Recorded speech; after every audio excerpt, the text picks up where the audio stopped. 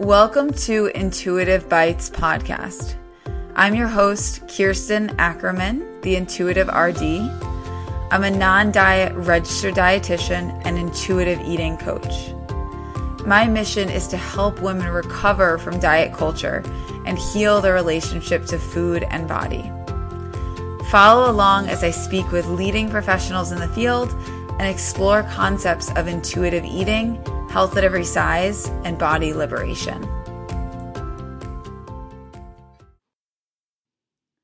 Hey guys, welcome to episode 77 of Intuitive Bites. Today I'm chatting with Taylor Wolfram, who you may know from Instagram as Taylor Wolfram RD. And we are talking all about veganism and intuitive eating and all of the nuance that comes up with this. So I get so many questions from people about, can you practice intuitive eating while trying to follow a vegan or a vegetarian diet? So this episode is totally for you if this is something you've thought. And also just Taylor offers a ton of great nuance into understanding this niche. So I'm definitely excited to share this episode with you guys.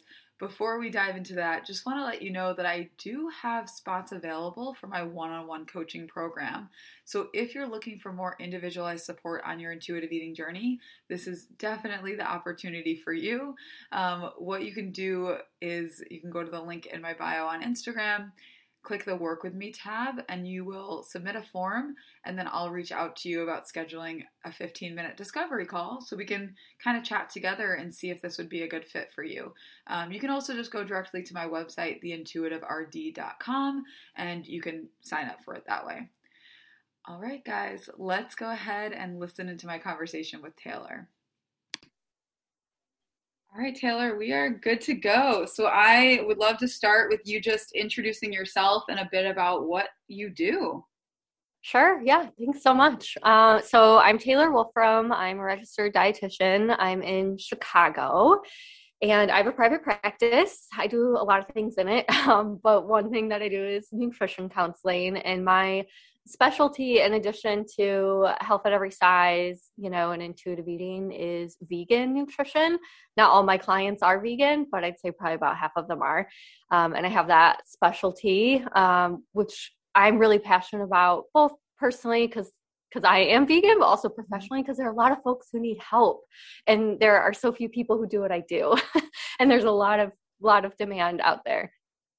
It's so true. You're the person I think of when I think about that intersection, whenever I have someone ask that question, but it's not a lot of people are talking about it. And it's like a sticky area, I feel like, for a lot of people. They're like, can I do intuitive eating and veganism? Yep. So with that being said, I'm just curious I guess let's start with like you just sharing, when you think of veganism, like what does that mean? How would you describe it to someone who like doesn't really know what that is? Yeah, this is a really good question because I feel like I get invited on a lot of podcasts and kind of gloss over that. Yeah. So I feel like this is a really good question to start with. Mm-hmm. So veganism is like an ethical stance, I guess you could say, where you want to treat all animals, all species with respect and kindness and compassion, and by virtue of that, work to reduce harm against them. And so the major areas where we see that is with food, right? Not eating any flesh that comes from an animal or any secretions that come from an animal, as we know, like the industries that are, used to produce those are really exploitive and harmful, but also things like clothing, animal skins and fibers and furs, shoes, furniture, entertainment, lots of different things. So it has much more to do with, than just food. It's kind of this global approach to, a lot of people use the term anti-speciesism, where we work to abolish the hierarchy of species and see ourselves as humans as part of the animal kingdom, hoping to live in harmony as much as possible and not see ourselves as dominating other species and exploiting them unnecessarily. That's so interesting. And as you're like sharing all of that, I feel like for someone who was, considering becoming vegan, I feel like it would almost like when people come to intuitive eating feel like this like really big thing and like so much that you need to like change and totally like I don't know, unravel about what you've been doing when it comes to not just food, but all of these other things. So I guess I'm curious, like how you, address that with people who feel very overwhelmed by the idea of becoming a vegan. Yeah, I think that's a really good parallel because it's kind of like the light bulb goes off, right? And I think being anti-diet and being anti-speciesist or vegan, I guess you could say, is pretty countercultural. We're working against these massive systems of oppression and these cultural norms, and most of us were, socialized and conditioned into these systems. So it's like this massive overhaul, and it's like, wait, everything I've thought about this particular thing is like, yeah. So, I love that parallel that you draw. And I think there's a lot of similarities there in terms of, you don't have to rush it, go slow, treat yourself with compassion and kindness and stay connected to yourself and be mindful, continue learning and growing, all of that. I don't think it's realistic for either of those things to really happen overnight for anybody. Yes. I'm thinking of this like TikTok that I've seen that's kind of like a weird joke, but basically it's something like, when people say, I totally would love to be a vegan, except I love cheese. And they're kind of like, has that like dun dun dun sound. And it's like, well, why don't you, practice being vegan except for cheese or something like that. And I just thought that was interesting. And I like that idea of like, I don't know, seeing it not in such black and white terms, right? For some people, I don't know. Yeah. No, I hear that a lot. Cause that is one of the cliche things, like, oh, I could go vegan if it weren't for cheese. And it's like, well, then do that. Like there's so many ways to help animals and to make animal friendly choices. It's not, a black and white diet thing. And even for people who can't eat 100% vegan, there's so many non-food ways that they can help animals. And I love that in like the quote unquote official definition of veganism, it talks about, boycotting and rejecting the exploitation of animals as far as is possible and practicable for you. Oh. And, that's definitely not like an excuse for those of us with privilege, like to continue exploiting animals when we don't need to, but for people who really, because of whatever, limitation they may have, aren't able, to be 100% vegan. I think it's important, you just do the best with what you can. And also remembering we live in a capitalistic world that is non-vegan. And so it's not realistic for anyone to be 100%. When we think of so many products and things that have some sort of animal product in them, it's impossible to avoid all of them unless you're literally going to live off the grid in the forest. Right. Which not everyone can do. Totally. Yeah. So I'm curious to jump into asking you basically like, what are some of the misconceptions that you see over and over again at this intersection of veganism and intuitive eating? Yeah. Wow. There's a lot from both sides, right?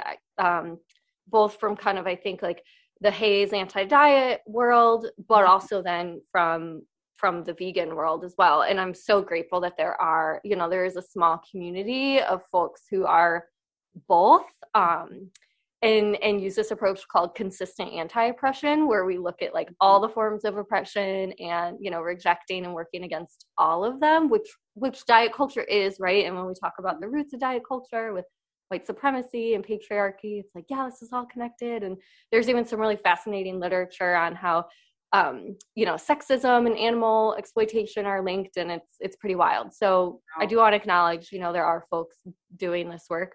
But I think if we could start maybe from like the Haze side, I think a very common misconception is that veganism is a diet. It is restrictive. It is disordered. It is problematic no matter what.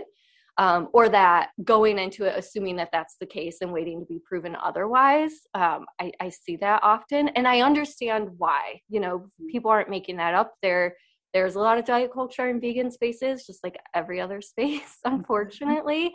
And there are a lot of people who I like to use the phrase are on a plant-based diet, right? They are dieting and calling it veganism. They're not actually like vegan for animals or really incorporating these ethics into every aspect of their lives. So I get that, but I also see the harm that it does to people, when their healthcare providers or other folks assume that, they have disordered eating or don't necessarily want to give them the benefit of the doubt or try to understand where they're coming from. So that's one right off the bat. Mm-hmm. Yeah.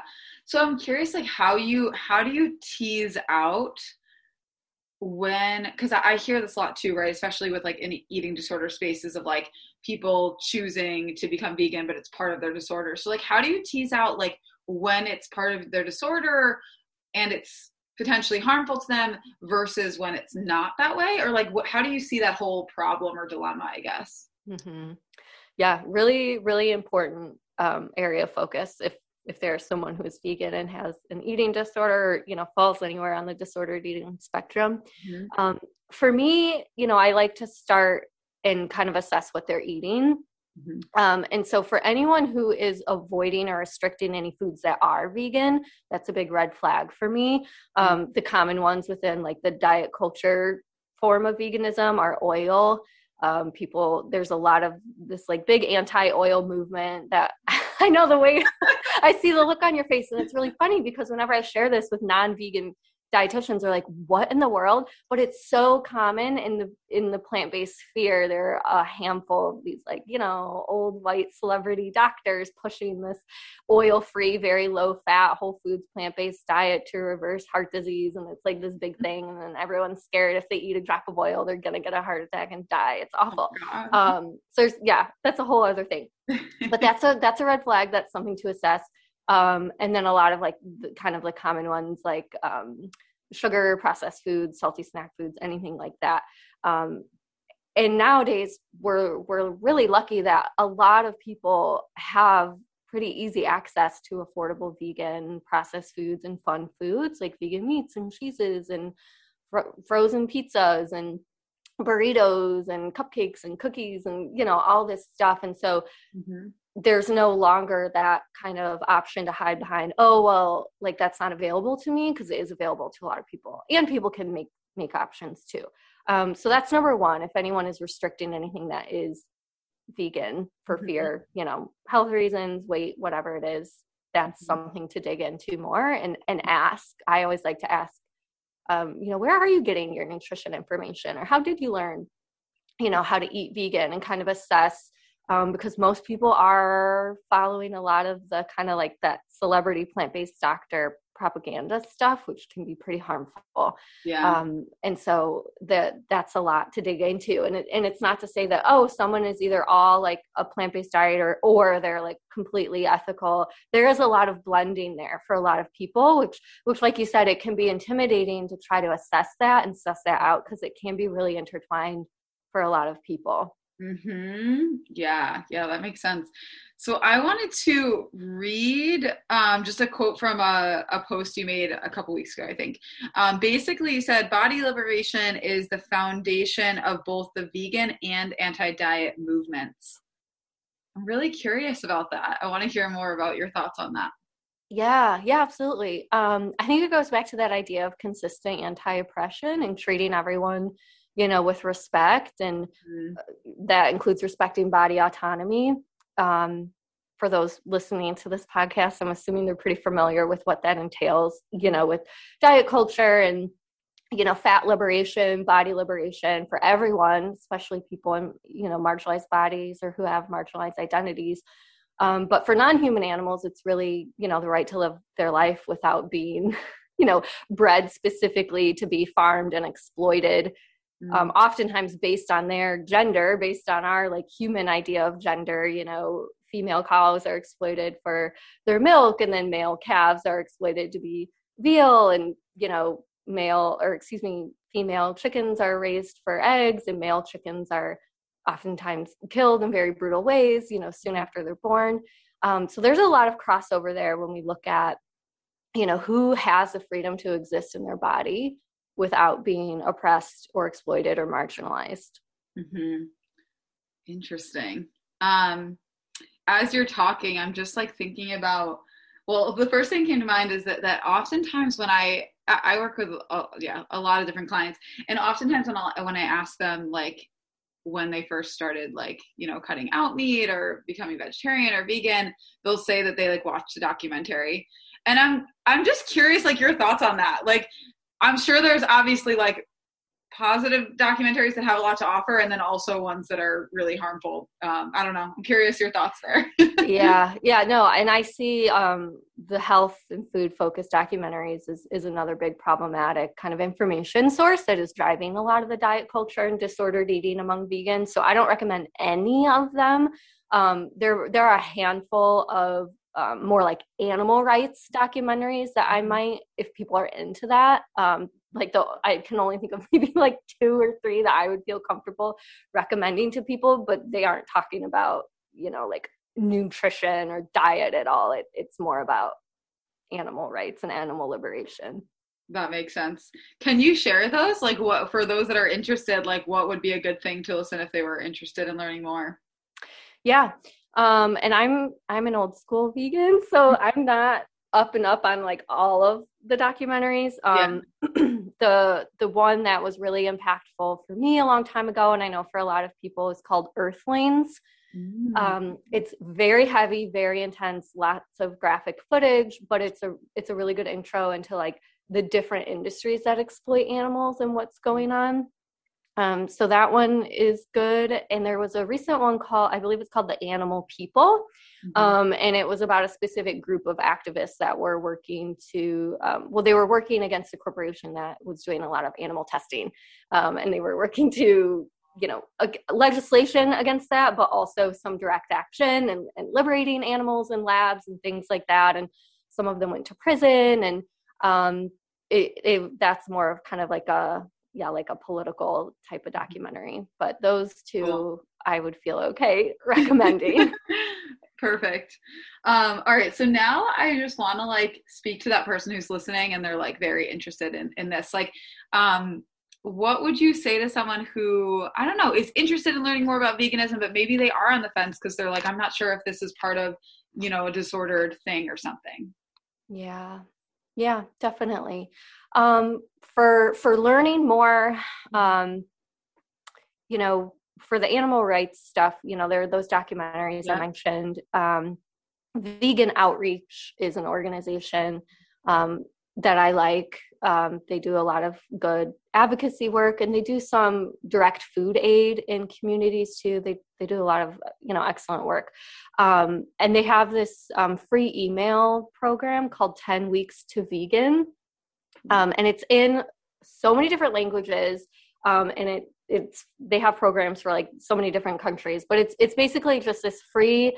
Every week for 10 weeks, you get one email, and it kind of gives you advice on how to go vegan. And I've looked over at least the US, the American English version, and it's not restrictive at all. Like, it's like, woohoo, like, look at all these different kinds of vegan chicken and vegan cheese. And it's really positive. It is not, pushing diet culture, weight loss, or anything at all. It's all about the animals. So I think that's a safe way to dip your toes in.